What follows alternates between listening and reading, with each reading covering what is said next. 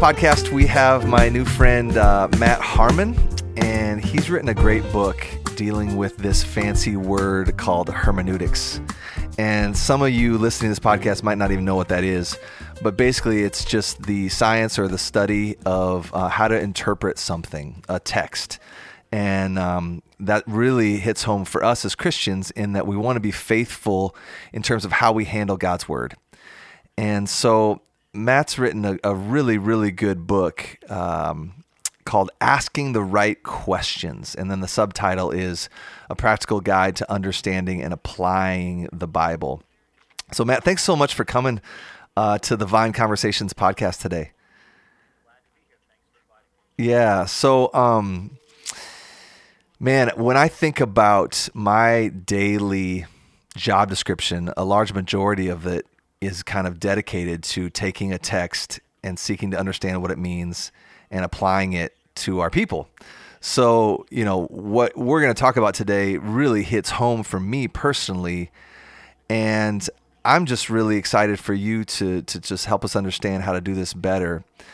But maybe a good starting place would just be simply this, like, when it comes to seeking to interpret God's word correctly, I know there's 1,000 different things we could say, right? And you have your PhD in these things. And so the water gets real deep real quick when I'm sure it comes to your head and how you think about these things. But for an audience that maybe is just, you know, brand new to handling the word rightly, are there some key pillars that you would recommend? Maybe it's just a new believer. Some key pillars that you think are just foundational for anybody wanting to handle the word appropriately. Is that too obtuse of a question, or can we start there? There's obviously a lot of ways we can go with that kind of question. So I'll take it. I'll take a few shots at it, and if you want to go a different direction, we can explore that. But great. I think that one of the most important things that I would want to stress with believers, and in particular new believers, is the fact that God gave us the Bible, and He gave it to all Christians. Yeah. Not just people with PhDs, not just pastors, not just ministry leaders, but He gave us the Bible so that all of His people could experience it, could understand it, and apply it to their lives. And so I think that one of the dangers when you talk about this whole area of understanding and applying the Bible is that people who have studied extensively this whole area can sometimes make it way more complicated than it needs to be. Sure. And there's obviously a place for deep, detailed, high-level kind of academic engagement with Scripture. There's absolutely a place for that. Right. But at the same time, I think that there are some very basic and fundamental approaches to understanding and applying the Bible that can be used by literally anybody, any believer, whether it's a young believer or an old believer, even whether it's a younger child or an older adult, that I believe that the Bible itself points us in the right direction when it comes to giving us some guidelines on how to read it. And so that was really a major reason for writing this book, is that as I was teaching in the classroom as both a seminary professor, as a college professor with undergraduates, as well as teaching in the local church, I kept encountering a desire that people had to understand and apply the Bible, but with a corresponding frustration of not knowing where to start or what to do or how to do it. And so believers that I was constantly interacting with were living with this constant state of frustration and guilt that realized I want to and I should be in the Bible, but I'm not sure how to start or where to begin. And so I don't even know what I'm doing. Yes. Yeah. So I guess that's probably why you wrote the book, is just to address that question, right? So we could just say, hey, grab Mark's book and a podcast. But I mean, but that's really the short answer, right? You wrote that book just to address that question. It is. Yep. And so in the book, what I try to do, I mean, obviously the title of the book, Asking the Right Questions, the heart of the book ends up being 4 basic questions that you can ask to understand the heart behind any passage, and then 4 basic questions you can ask to apply it to your life. Yes. But the book is more than just those 2 chapters. Right. Because what I want to help people understand is the larger framework in which we approach the Bible. So the starting point is trying to have a basic understanding of the larger story of the Bible that runs from Genesis to Revelation. Yes. And I find that many of us, when we've grown up in church contexts, we often have these bits and pieces of stories from the Bible. But oftentimes believers lack that overarching understanding of the story that runs from Genesis to Revelation. So one of the analogies that I like to use is that of a television series. So when you watch many television series, I was a fan of Lost back in the day. That was one of my favorite TV shows. Yeah. Yep. We watched Lost when we had to pay for individual episodes on iTunes. Oh wow! So you are committed then. Yeah, I mean, this is pre-streaming. We were all in with that. But yeah, so Lost, great. Yeah. So, and even if you haven't seen the series, you'll understand the illustration here. But Lost is a good example of, it's a series that has an overarching story that runs from beginning to end, and it develops over the course of the several seasons. Yeah. But if you don't know that larger story, even as you're watching it unfold, and you just drop into an episode, say in the middle of season 3, about 7 episodes in, and you watch an episode, you are going to, at best, you can probably understand the basic plot of that individual episode at some level. But you're not going to know the significance, the larger significance of who the characters are, how they relate to one another, and how those individual events fit into the larger storyline of the television series. Yes. And especially with a series like Lost. Yes. You're going to be lost. Indeed. And so I think that if we approach the Bible almost like a television series and have that general sense of the storyline from Genesis to Revelation, and then anytime we drop into an individual portion of Scripture, say we're in Leviticus, or say we're in Hosea, or in Philippians, having a general sense of, okay, so I'm in season, the equivalent of like season 2 here. So these big things have already happened, but this big thing hasn't happened yet, but we're building up momentum towards it. I love really it. Helps you establish a better framework for understanding any individual passage you're reading. So, man, Matt, you are speaking my language. Like, I love what you just said. And let me share a little bit of my personal testimony. And then we can talk more about this, because I think this is absolutely vital for our discipleship and handling God's word appropriately. I was raised in Lutheran church. I'm what I always say is I'm as Christian culture as it gets, meaning church every Sunday, the classic kind of youth group kid in the 90s, late 80s, 90s, all the youth group activities, went to like the, every, Bible camp, retreat, summer, fall, spring retreats, Christian music festivals. Like, I am Christian culture. Like, all the like stereotypes and jokes we can make about Christian culture and those videos you can watch on YouTube, I relate to all of them. But I recognize that, like, I was raised in a church that preached the gospel, like repentance and faith. It was a Lutheran church, so it was somewhat unique in that sense of like, you have to turn and believe in Jesus and trust Christ for the forgiveness of your sins, and that very much that kind of emphasis, but not strong on the Bible or expositional preaching, or even the storyline of Scripture. I was never taught that, at least, or maybe I wasn't paying attention. I don't think I was taught that, like in confirmation class.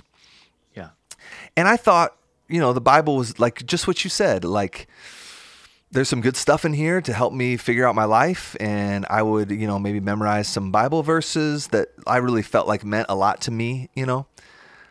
I couldn't tell you anything about how Isaiah relates to Matthew. Yeah. And I went to seminary because I felt like I had a deep desire to be a pastor. And New Testament course, the first assignment was you have to memorize and see how the whole Bible fits together. And it just blew my mind. Like, how come no one ever told me this before? I've been a Christian for 30 years and my mind is just blown because all of a sudden it makes sense. Yeah. And what I really experienced was this, Matt, is before I realized that I was focused on my story and trying to figure out how the Bible fits into the Zach Nielsen story, as opposed to when I saw the storyline of Scripture, seeing, what Christianity really is me trying to figure out God's story. And then when I figure out what God's story is, then that makes my life make sense. And I see where I fit into that. And it was just like this profound sense of orientation and kind of a settledness on, okay, I have a deeper sense of calling for my life now. I see where I fit. It's not about me, it's about God. And that's one of the things that we try to teach here at the Vine is like, the Bible's ultimately about God, not about you. And when you get that, you're going to have a profound sense of adventure and purpose and joy and freedom. So I don't want to preach that sermon right now, but I'd just love to hear you talk about that as well, because I think that's what you're getting at in this first chapter. Yeah, absolutely. I think that I'll take this in a cultural direction. If you think about the fact that the issue of identity is one of the defining issues of our current cultural climate. Who or what defines our identity? Do we get to choose our own identity? Right. Or is it determined for us by someone or something else? And to me, that's one of the places, as you mentioned, even where the biblical story comes along and says, yes, you have an identity. Amen. God has determined your identity. And that identity is rooted in you being an image bearer, a reflector of God's character and his purposes. And it's also rooted in the fact that you're a sinner and you're a flawed human being and you need God's saving grace to transform you. Yes. And so I think that, our culture is so desperate to try to create its own identity, and that's just exhausting. Yeah. It's absolutely exhausting. And it's a weight that God never intended us as human beings to carry. Yes. And there's such a freedom that comes from embracing our God-given identity. And that's rooted in this story that runs from Genesis to Revelation. And when you get the story, it's much easier to understand then, okay, how does my life fit into this reality? Yeah. What ways has God wired me to contribute to the unfolding plan that he has working out in this world to make his glory known to the ends of the earth? Amen. So Matt, could you tease that out for someone who maybe is like, okay, Matt, that sounds good, but just give me some more detail. Like, can you connect the dots for me a little bit? Because I live in Madison in 2021, and I am a new believer. Like, help me some more with that. So when you understand that God is the one who is working throughout all of human history, that he's made us as his image bearers, which means that we, again, reflect his character. We are set apart to advance his purposes, and that we have that incredible privilege that God has made us that way. Mm-hmm. I think that what that does is it gives me that framework for understanding, okay, so, you're obviously very close to a major research institution there in Madison, University of Wisconsin, yes, an elite university. Mm-hmm. And you've got, college students and people that are part of the community. And there, especially in college, you find students that's one of the crucibles of shaping a person's direction in life. Right. And so I think when you help people understand that God has this larger purpose in life and that He has wired you with some specific gifts and abilities to contribute to that purpose. Mm-hmm. It frees us. It just becomes so much more freeing that we don't have to exhaust ourselves by trying to make ourselves out to be something we're not or somebody we're not. Yeah. And it also sets a context for how we relate to other human beings, that it gives us the freedom to not try to impress people, not try to puff ourselves up, because our identity is secure. Amen. It's established by God. We don't have to enhance it or make ourselves something that we're not. Yeah, amen. That's so helpful.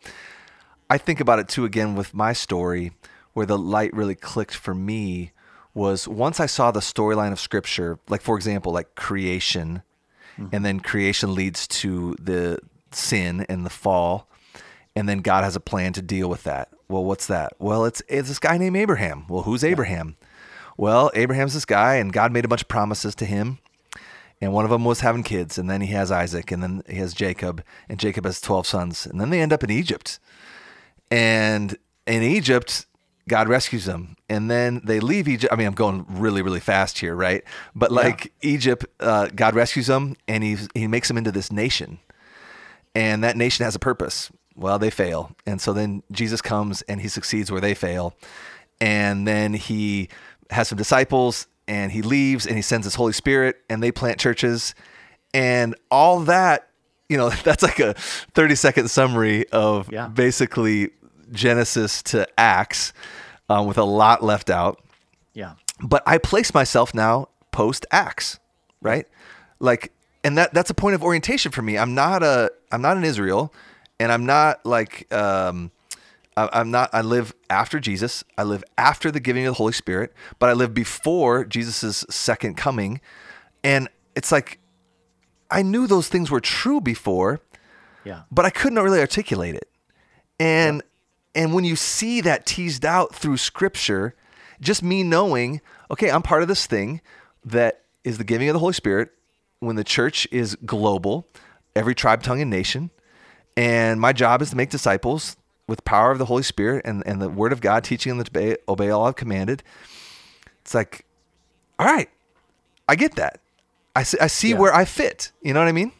Yeah, absolutely. Yeah, in the book, I organize each of those kind of phases, if you want to call them that, or chapters, or even seasons of the series, if you want, along C words. So you've got creation, you've got crisis, Adam and Eve's rebellion. You've got covenants. So all throughout the Old Testament, God makes this series of promises, these covenants that he's made. They lead up to the person of Christ. I love it. Death and resurrection accomplishes our redemption. And then the next C is church, that we are in this phase of the story where God is building his church. He's getting the good news to the ends of the earth through his Spirit-empowered people. And knowing the last stage, the last phase, consummation, the new heavens, the new earth, that it is a great source of comfort that we know the end of the story. We know how it all ends. We don't necessarily know all the minute details of the things leading up to the immediate end, but we know the very end. We know what the very last pages of the story are going to be. Yeah. And that helps us orient our life in the present so that we're living for the things that will matter in that last consummation, the new creation, where every last stain of sin is gone. We're living with these resurrected bodies. We're in the direct presence of Jesus. Yeah. And no more frustrations of this fallen world. And we get the privilege of inviting people, of calling people to turn from their sin and to trust in Jesus to be able to enjoy that with us. Yeah. Amen. A lot to say there. One of the things I'd love to say is just like, it's important to note there that the Christian worldview is not cyclical. Like, we don't believe in reincarnation. It's linear. And we're part of a story as God has revealed it to us that is linear, going from beginning to end. And then we enter into eternity, where who knows how time works in eternity, right? Right. I'm not smart enough to flesh that all out. Me either. But But yeah, the way that we've taught that in the past, Matt, is I think about the 4 P's and tracing the 4 P's through the whole of the Bible. So people, presence, place, proactive mission. I said them in the wrong order. People, place, presence, proactive mission. So God always has a people, always in his place, with his presence on a proactive mission. And you can trace those 4 categories from Genesis to Revelation. That just helps me kind of have my point of orientation. Your method of the C's, I've never heard that before, but I love it. I love it. Well, we're very much on the same page here, because actually in a different book that I wrote, I use the first 3 of those P's that you mentioned to trace the theme of sin and exile, of how that God has a people, he puts them in a place, his presence is with them, and then obviously sin enters the world and disrupts all of that. And so you can tell the biblical story along those lines of God's plan to restore his people into a place where his presence is with them. And so it's encouraging to hear you to use that similar terminology there. Yeah, it's like creation, judgment, creation, sin, judgment, recreation. Yeah. And we're getting too technical here, but anyway, so here's my question for us, Matt. I'd love to hear your counsel, your advice. I would love for every member of our church to be able to articulate the storyline of the Bible. I think it's so, for the reasons we've already articulated, so valuable. How do we do that? I mean, should I buy 250 copies of your book and just hand them out to everybody and say, read this? I mean, that would be one. Honestly, that would be a great idea, I think, because it dives into hermeneutics in more detail as well. But have you seen this done well at a local church level where just a big group of people knows the storyline of Scripture? Like, how do we do that? Yeah, I think that it can be wise for a church, a pastoral team, a leadership team, if they want to accomplish something like that, to settle on an agreed upon framework for talking about the biblical storyline. Whether you use the C's that I proposed or the 4 P's that you're talking about, I think that if you can just choose or create or adapt a simple rubric that you can constantly keep coming back to in preaching, in teaching, in conversation, and probably what you might end up having to do is do a sort of maybe a short preaching series on each of the P's or each of the C's, so that you give people that 50,000 foot flyover level of the Bible. Yeah. And then you just kind of keep coming back to that, okay, even as you're dipping into a passage in whatever part of the Bible, to be able to say, okay, so this is where we're at. We're in the section where God's making these covenants. Yep. And we've seen this one already, and this one's still coming. Creating that kind of shared framework would, I think, really serve a congregation well, because it's also giving them a shared language for them to use. Sure. And even and to constantly be referring back to in their own personal reading and study as well. Yeah. So like what you're talking about is just having words create culture, and agreed upon words that leaders just kind of know, and we kind of saturate our culture with a certain way of speaking about it. Yeah, that sounds like a great idea. I appreciate that, Matt. So let's get into the nitty gritty though of your book. Sure. I'm going to grab my Bible real quick, just a second. Yeah. So let's pretend that, can I put you on the spot and just Sure, why try not? to put your principles to work here?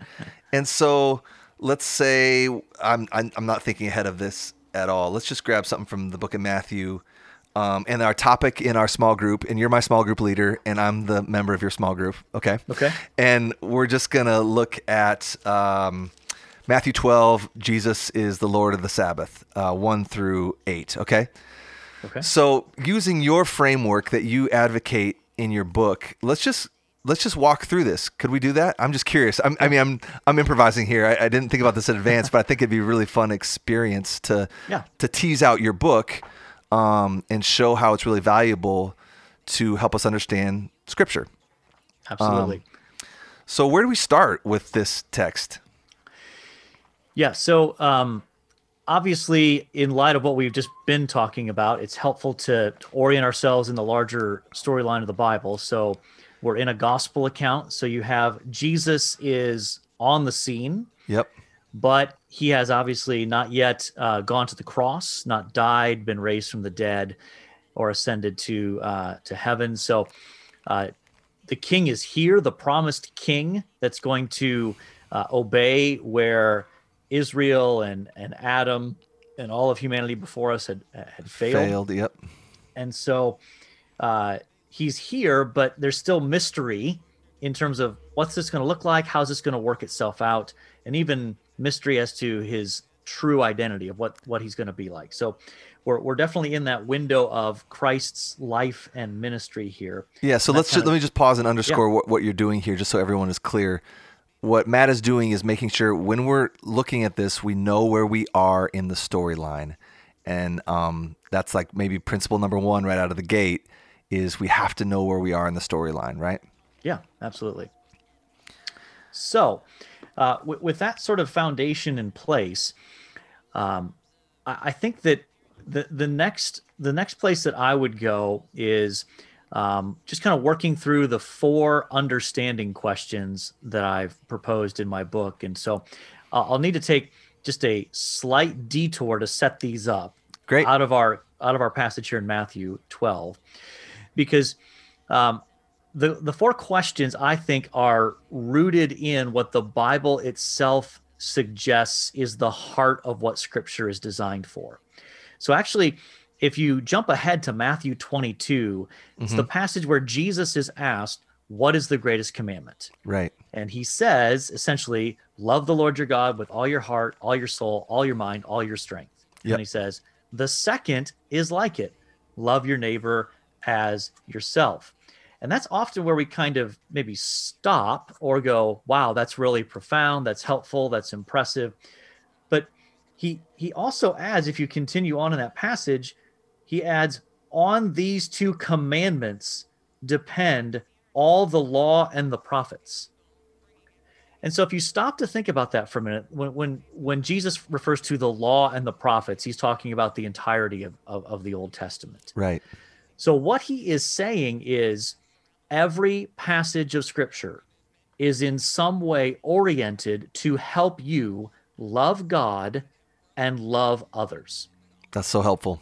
So I think that what that tells me is I can ask those kinds of questions of any passage with the confidence that God has designed and inspired that passage to help me answer the questions of, and here are the 4. Yep. What do we learn about God? Yep. So number 1, what do we learn about God? Yep. And just to piggyback on something you said earlier, we start with that one because God is the central character of the Bible. Right. It's about him first and foremost. Amen. So that's why we start with that one. Yeah. What do we learn about God? Yep. What do we learn about God? Number 2, what do we learn about people? Okay. So this is trying to pick up the, the idea of loving your neighbor. Yep. Okay. So what do we learn about God? What do we learn about people? Yep. Number 3 is what do we learn about relating to God? Because it's not just information about God, but ultimately, how does God call us to interact with him? How should we respond to him? Yeah. And then number 4 is what do we learn about relating to other people?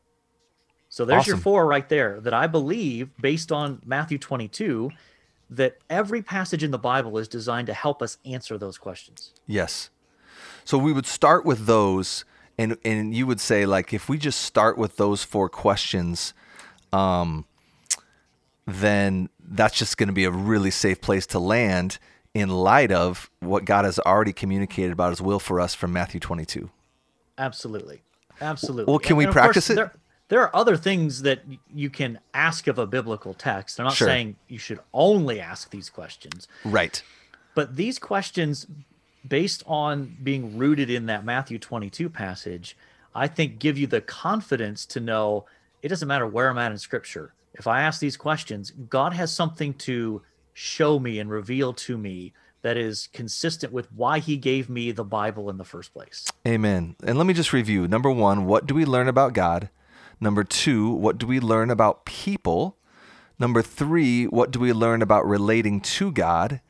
And number 4, what do we learn about relating to others? So it's God, people, God, people. Yep, and I wonder, that's right. Matt, if we could we just practice these with this text? Let's do it. Cool. Let me just read the text, and then I'll hand it over to you. This is Matthew 12, 1 through 8. At that time, Jesus went through the grain fields on the Sabbath. His disciples were hungry, and they began to pluck heads of grain and to eat. But when the Pharisees saw it, they said to him, "Look, your disciples are doing what is not lawful to do on the Sabbath." He said to them, "Have you not read what David did when he was hungry, and those who were with him, how he entered the house of God and ate the bread of the presence, which it was not lawful for him to eat, nor for those who were with him, but only for the priests? Or have you not read in the law how on the Sabbath the priests in the temple profane the Sabbath and are guiltless? I tell you, something greater than the temple is here. And if you had known what this means, I desire mercy and not sacrifice, you would not have condemned the guiltless, for the Son of Man is Lord of the Sabbath." Here ends the reading of God's word. Now, there's a lot there. There is. There's a lot there to unpack. But yeah, so help us here, Dr. Harmon. So, when you look at this passage, if we start with our first question of what do we learn about God, there's several different places we can land on here. One thing that stands out is that this last, even how the passage ends, right? So Jesus says the Son of Man is Lord of the Sabbath. And so, if we think about what that tells us about God and his authority, it's what is of ultimate authority is God himself. Yeah. And that he is the one who not only has authority, but I think there's notes of God's compassion here as well. I mean, the context is of his disciples are hungry and they're in need, so to speak. And Jesus as the Son of Man is saying, my authority extends over the letter of the law here, and that their sustenance, their ongoing life is more important to me than a very rigid, over-the-top interpretation of a law. Right. Yes. So I would start there. And then you have that remarkable statement of something greater than the temple is here. Yeah. And again, some of this depends on a little bit of your sort of broader biblical knowledge here. But, when you stop to think about what was it that made the temple special, it was that God's presence was there. Yeah. And so I think what Jesus is saying is that there is an even more profound manifestation of God's presence right in front of you than that temple that you're so fond of. Yes. Amen. So those are some things that immediately stand out to me. I don't know what else you might have caught on that first question. Well, what do we learn about God? I would say maybe the repetition where Jesus is quoting the Old Testament to them. Have you not read? Have you not read? And Jesus seems to be saying that God's word is authoritative. Like when he speaks, we should be listening and seeking to understand. And it sounds like he's helping the Pharisees see that they don't really understand God's word. So what do we learn about God? We learn that, Jesus is displaying that God loves his word, and he wants us to know it. Yeah, absolutely. Yeah, I think I haven't thought about this, so we have to give grace to each other in the spontaneity here. But just Jesus is God, And so we learn that God has authority. Jesus has authority as God when he says that he is Lord of the Sabbath. Yeah. And so I've always read this text as Jesus just basically laying the trump card down.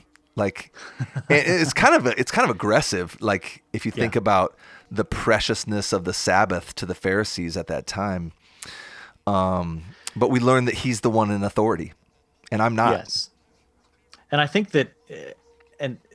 that's tied to even Jesus referring to himself as the Son of Man. Yeah. Because if you understand that title that Jesus loved to use of himself is rooted in Daniel 7, right, which portrays this Son of Man figure as approaching the throne of God and receiving a kingdom that extends over every tribe and every tongue and every nation, that he has unrivaled power and authority over all creation. Yeah, and eternal.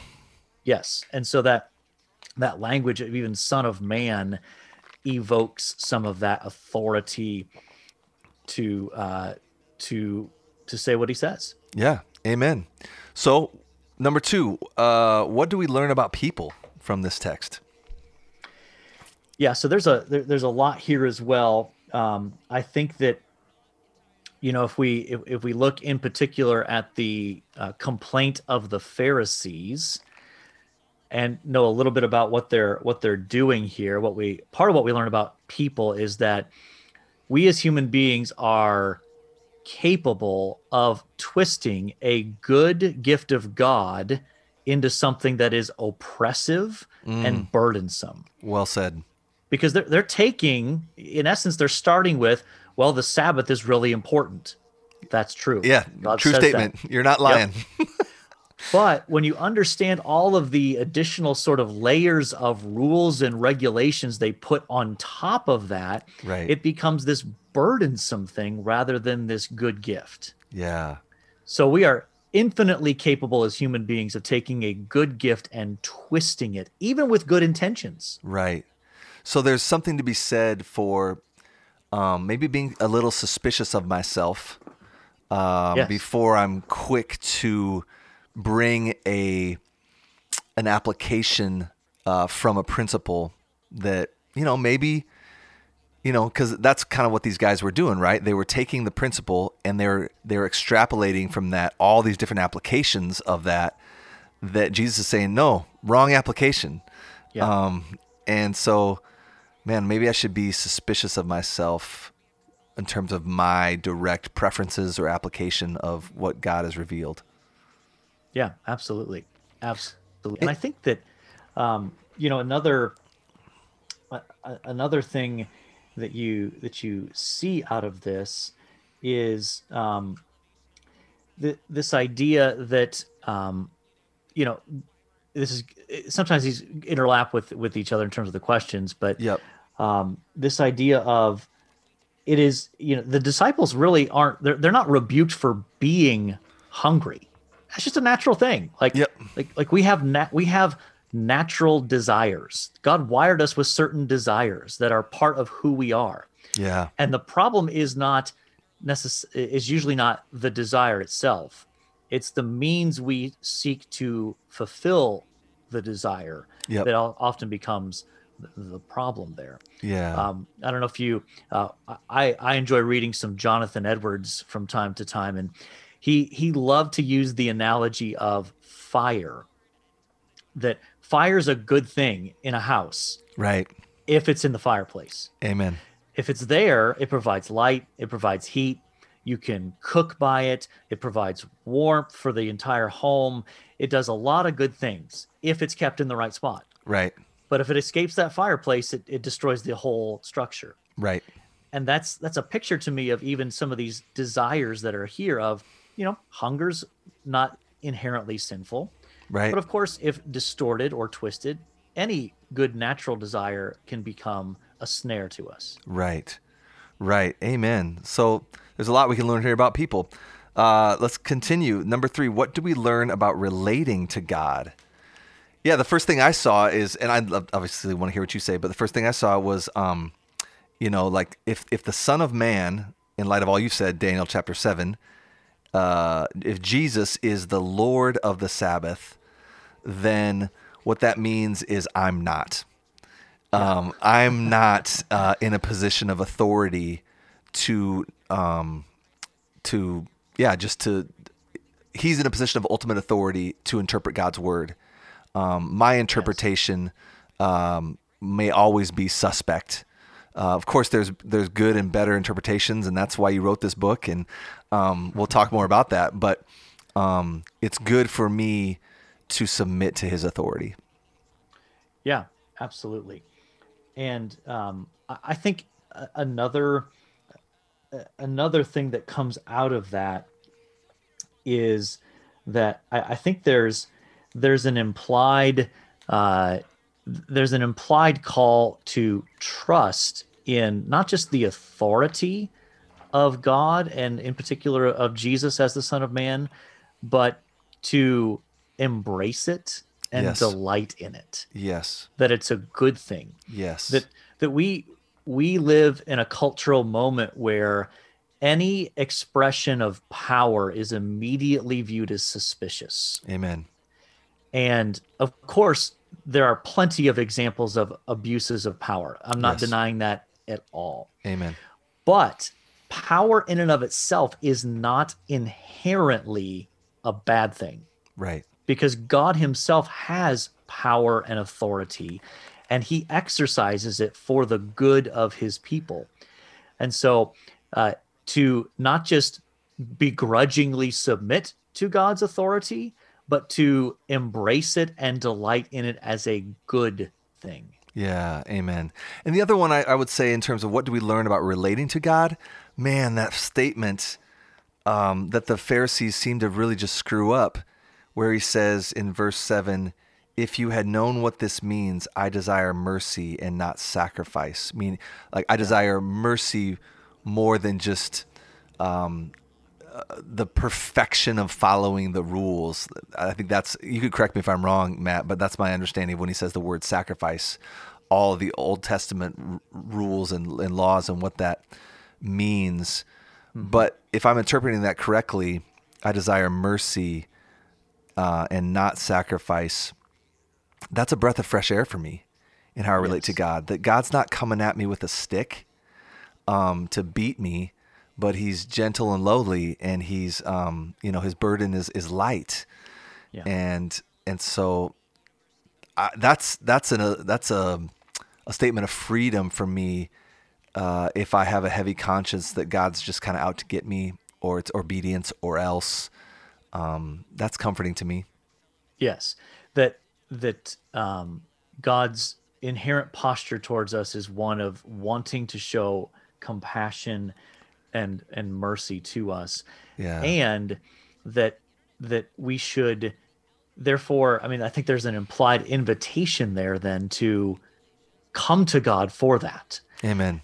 I think that part of what he's saying when he quotes that Old Testament text there, in part, is you can go through the motions of a sacrifice. You can perform the outward ritual of a sacrifice and not have the inward heart disposition that is consistent with that. That's right. But when it comes to compassion and mercy, that's an inward disposition of our hearts. And so, what we see in part there then is that I think God wants us to relate to him on the basis of asking for mercy rather than working towards performance. Preach that. That's good, Matt. That's the gospel, right? It is. It's one angle on it, right? Yeah. So number 4, what do we learn about relating to others?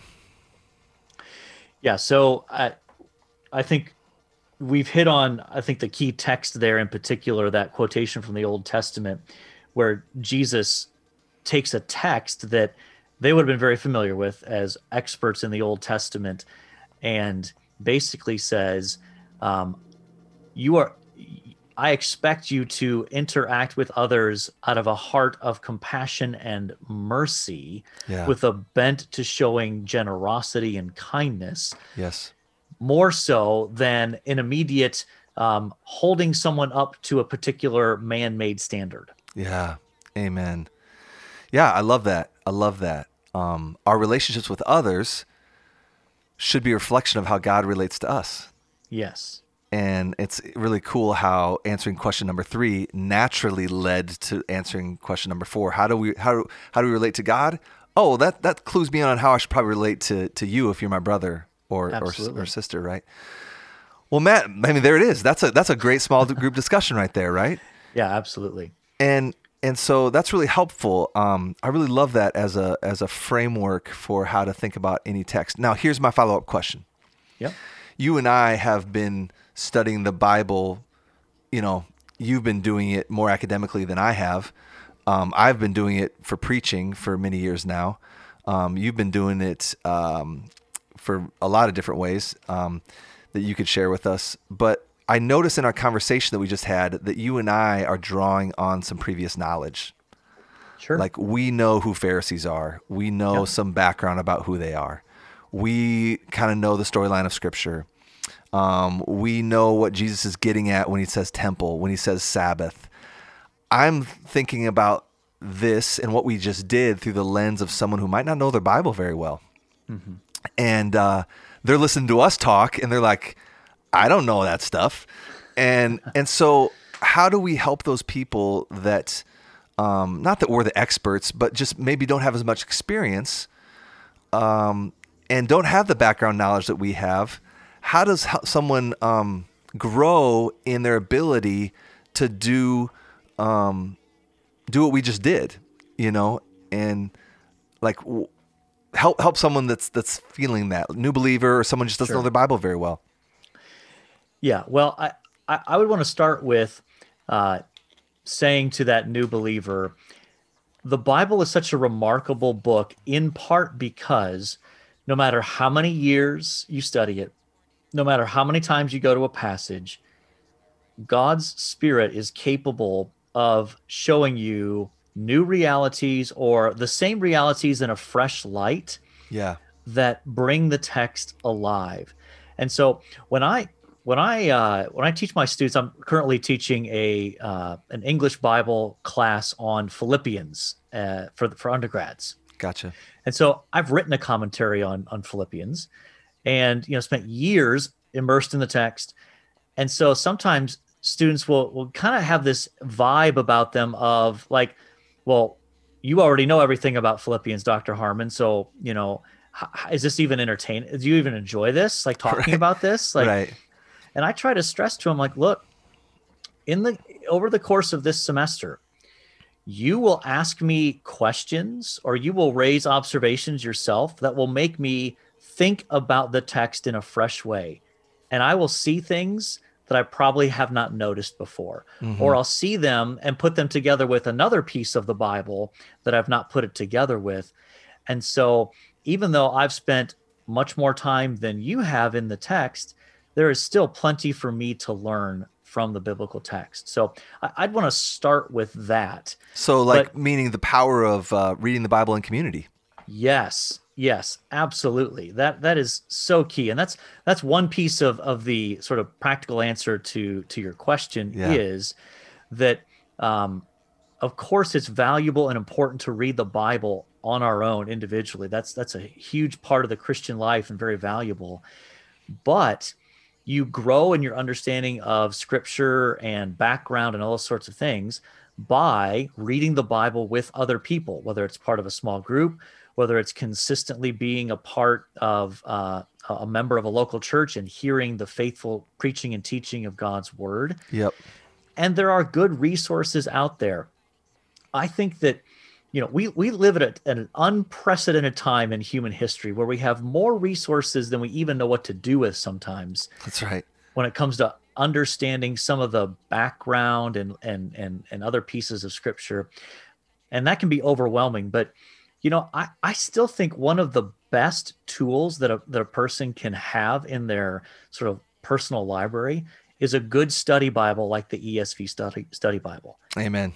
That is a remarkable resource between the study notes and the book introductions and the individual articles and the the maps and the illustrations and all of that. It is a treasure trove of information that will help you. Yeah. But I will say real quickly that I still want to encourage people to read the Bible for themselves just with the text in front of them. Mm-hmm. Because there can be a danger if you are starting with a study Bible that the instant you're not sure of something, your eyes just drop right down to the study note, or you're looking to see if there's any help, and it can sometimes cut off some of that wrestling that gets you to a deeper understanding. Or you might just see things that aren't necessarily discussed or mentioned in the study note, but you check the study note and that kind of steers your mind and your thoughts about the text. Yep. So they're great resources, but I still encourage people just start with a straightforward text of scripture and ask these questions, ask the Spirit to help you, and then look for help from those other resources as well. Yeah, that's really, really good. I was hoping you would say that because I was going to put a plug in for study Bibles as well. All of us are on the journey of understanding Scripture. And, I know at times it can feel daunting or intimidating, but man, no one ever arrives. And I love how you said that too, of like, man, there's jewels and gold here to be unearthed for all of us, and the study Bible can really, really be an aid in that. And so I've come to really appreciate that in my own reading, and I still learn all the time. People might look at me at the church and think I'm the answer guy just because I get paid. I'm not. I got to put the work in just like anybody else would. Like, Sure. You and I riffed on that text, but there's stuff in there I don't understand. And just like someone who's a new believer would read that text and go, I don't know anything about the Sabbath. I don't know anything about the temple. I don't know what Jesus means by Son of Man. Well, I might not either.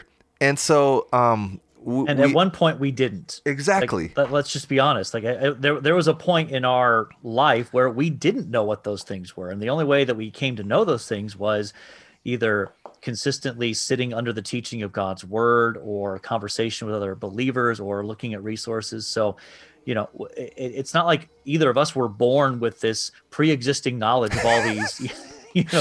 Right. Background pieces, or what the temple is, or what the Sabbath refers to, or Right. the Son of Man. It took intentional learning on our parts. Okay, I want to. Do you have time for just a couple more? Yeah, let's do it. I know from glancing through your book that these are things that are close to your heart in terms of how you teach interpretation or hermeneutics. Mm-hmm. And these are pillars that I really try to drill down or lay the footings for and build on top of when it comes to being a faithful interpreter and handler of God's word. And one is the catchphrase, them then before us now. Yeah. Them then before us now. What does that mean to you, Matt, and why is that so important? Well, I think if I understand where you're coming from, you're getting at the distinction that I describe in the book as Scripture is written, was not written to us, but it's written for us. Yeah, chapter 4, written for us, but not to us. Yes. So, and that distinction is simply trying to get at the reality that there was an original human audience to these documents in Scripture. That when Moses was writing the first 5 books of the Old Testament, they were addressing Israelites, right, in the wilderness, having experienced the Exodus from Egypt. And so it is framed in light of that. Well, I'm not an Israelite. You're not an Israelite. We're not in the wilderness right now, having just come out of Egypt as slaves.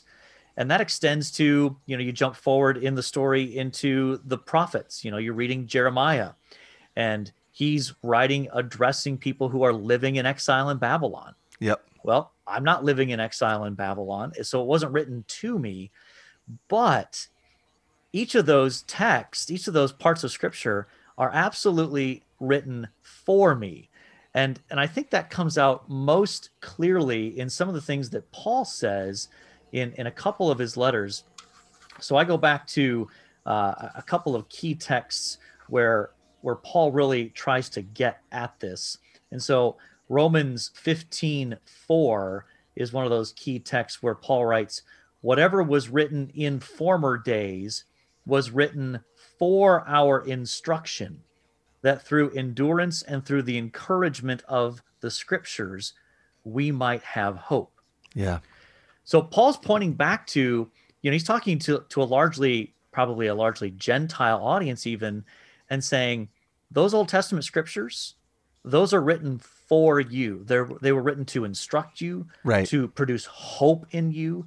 And that's true for us as believers today. I'm not a Philippian. I'm not a first century Jew Right. on the streets of Jerusalem listening to Jesus teach, but I am a follower of Jesus. Right. And God wrote the Bible for me, even if it wasn't directly addressed to me.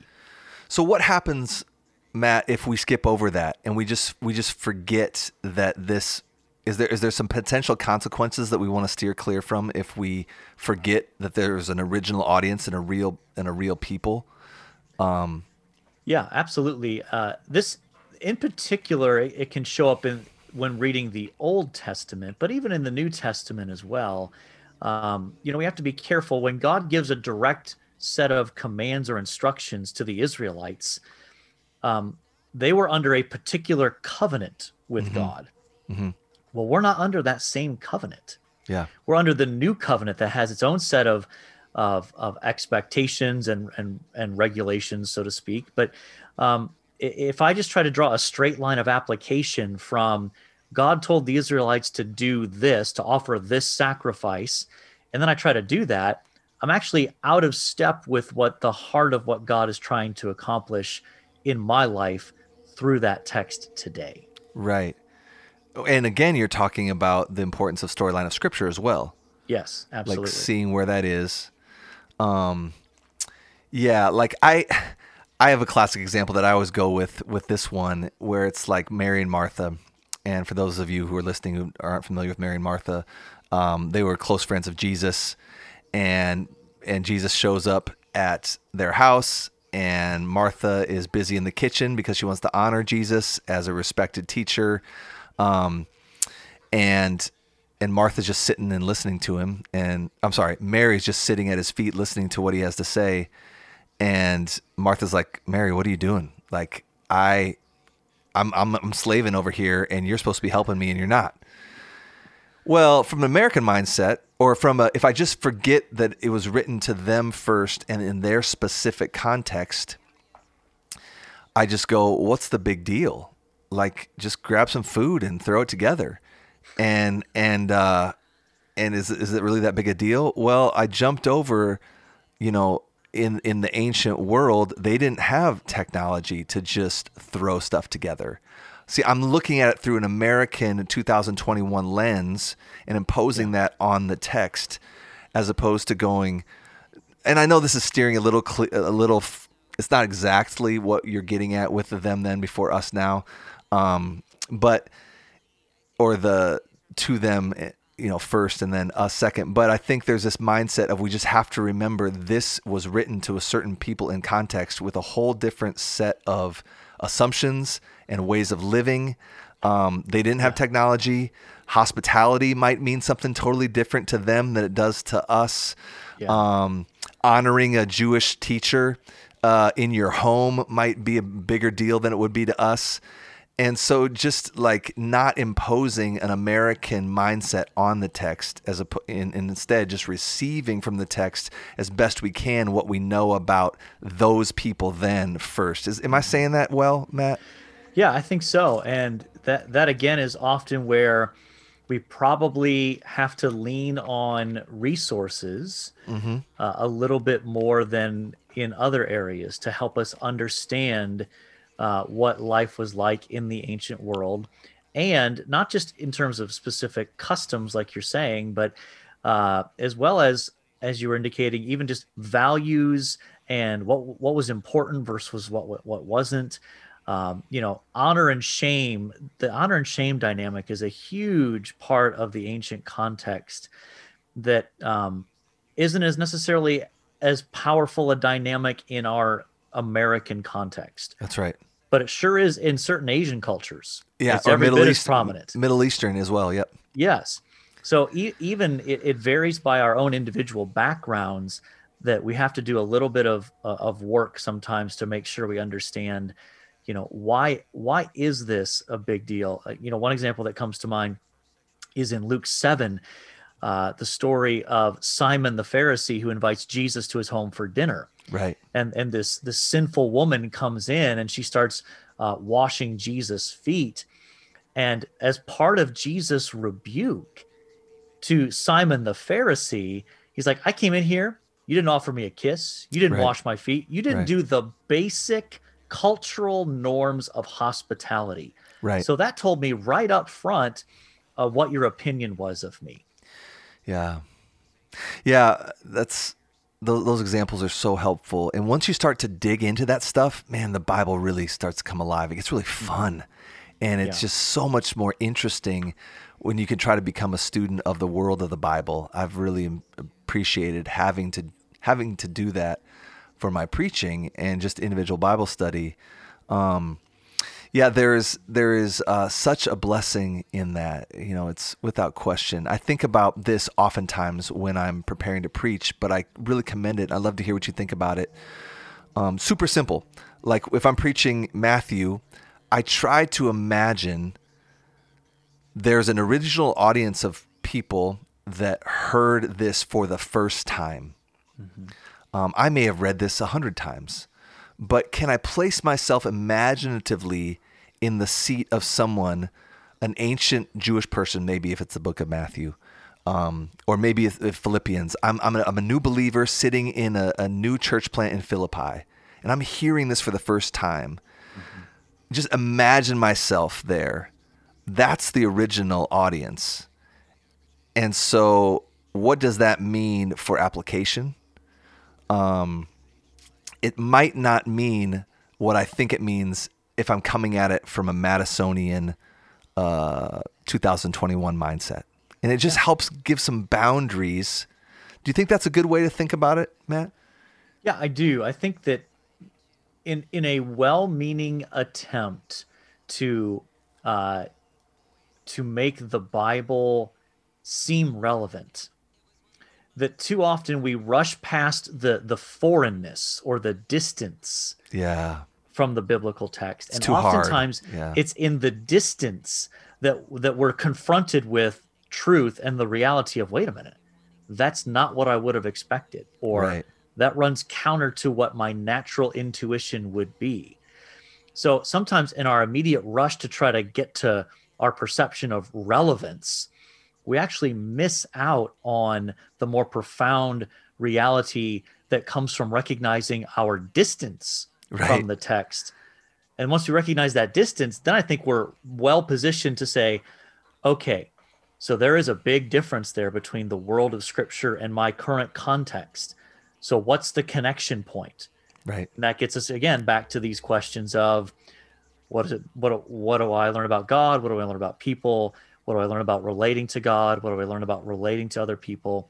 And I think it helps us have a richer and more meaningful encounter with Scripture if we're not just so quick to eliminate or forget the distance that is there between us and the biblical text. Yeah, amen. That's really good. And the last thing I want to just bring up, Matt, was just the importance of reading the Bible in context. I heard a teacher say one time, never read a single Bible verse. And I mean, I was raised in the Navigators in college. I was discipled by the Navigators, not raised by the Navigators in college, where Scripture memory is a really big deal, and I love Scripture memory to this day.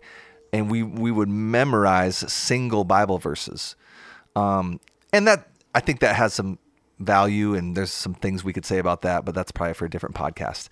Mm-hmm. Love Scripture memory, but I'm persuaded that this teacher is right. I'd love to hear what you think about it. And it's maybe overstating it's hyperbole to make a point, sure. Right? Yeah. But what do you think? What's he getting at in terms of what's valuable in never reading a Bible verse? Well, I think that what that's trying to reflect is that the meaning of any individual verse is dependent upon all the other verses around it. Right. And so, um, you know, understanding any individual verse in light of the paragraph it's in, which is in a larger chapter, Right. which is in a larger book, and even books, books of the Bible themselves can be grouped together as a sort of context as well. That there are these concentric circles of context of understanding any individual verse, and I think that one of the part of what that statement's trying to get at is you are in greater danger of misunderstanding a verse if you just isolate it and pull it out and don't read it or memorize it in its larger context. Can you think of some classic examples that would help our people see why reading your Bible in context is so important for correct interpretation? Yeah, I mean, I think one obvious example that comes to mind is Philippians 4:13. Yes. You know, I can do all things through him who strengthens me. Right. And you see athletes slapping that on their sneakers and that sort of thing. And it's like, yeah, man, I can go out and score 60 points this game because I can do it through Christ who strengthens me. And it's like, Right. That's not what that verse is about. Right. Because it's in the context of Paul saying to the Philippian church, thank you for your generosity towards me in helping to meet my needs. But I've learned the secret of being content, whether I have a lot and an abundance, or I have a need and don't even have as much as I absolutely need to get by. And that's the context in which Paul says, I can do all things through the one who strengthens me. So it's not this sort of universal blanket statement of kind of self-empowerment that you can slap into any context. Right. Yeah, a classic one that I've always thought of is for where 2 or 3 are gathered in my name, there I am with them. And I want to be careful that we don't like shame people or whatever. And there's probably ways that I still do this and can take verses out of context. But it is important to note that verse is oftentimes heard in the context of prayer. Yeah. Because we're praying together and there's 2 or 3 of us, God is with us. Well, I think you could support that biblically. Maybe that's just the wrong verse because that verse is found in the context of church discipline in Matthew 18. Right. And so that verse is talking about the authority of the gathered church to discipline its members. And so, if you read the context, it shows how that verse is intended to be applied and understood. The way I've taught this in the past, Matt, is, or I didn't come up with this, but like words without context don't really have meaning. For example, like the word bar, what is that? I don't know what that is. Like, are we at a ballet studio and there's a bar?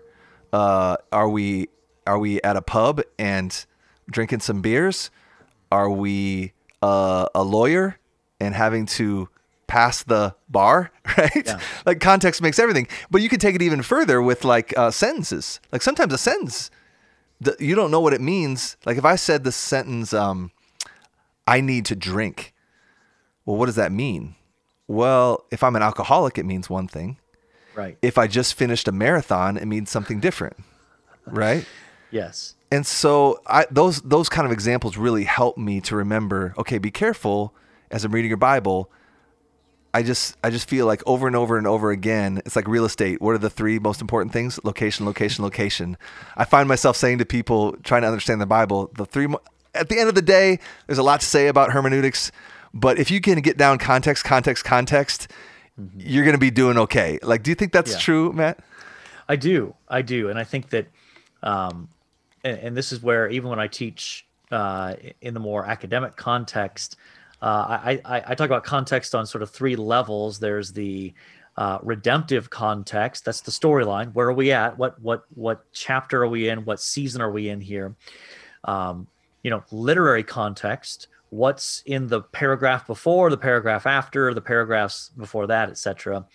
And then the sort of the historical, cultural, or social context of, historical events, geography, cultural customs that might be foreign to us, but really can help us understand what's going on in the biblical text. That if you have a solid grasp on context, you are well positioned to properly understand the text itself.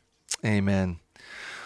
Well, Matt, you've given us a lot to think about, and man, this has been such a blessing. I really, really appreciate this conversation because I feel deep down in my bones the importance of understanding God's word and being able to interpret it rightly as best of our ability for the sake of our discipleship. And man, you've helped us move that ball down the field in this conversation, and I want to just commend your book. It's called Asking the Right Questions by Matthew S. Harmon, published by Crossway.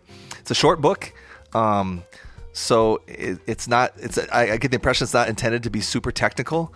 No. It's for everybody. It's a level that everybody can read. And I just really, really appreciate it. And I appreciate your time today.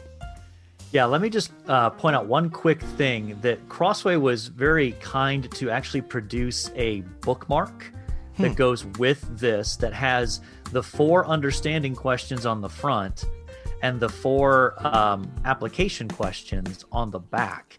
That if you go to the website, that the page on Crossway's website for this book, you can download it as a PDF and print as many as your heart desires. Cool. And so that's a great little thing to print out and then just sort of stick in your Bible to always have with you to remind you about those specific questions. That is awesome. I appreciate that. And we're going to hand those out at church. I just decided. Sweet. So, all right, Matt. Well, thank you so much for your time today. We really appreciate it. Glad to be here. Thanks for the invite.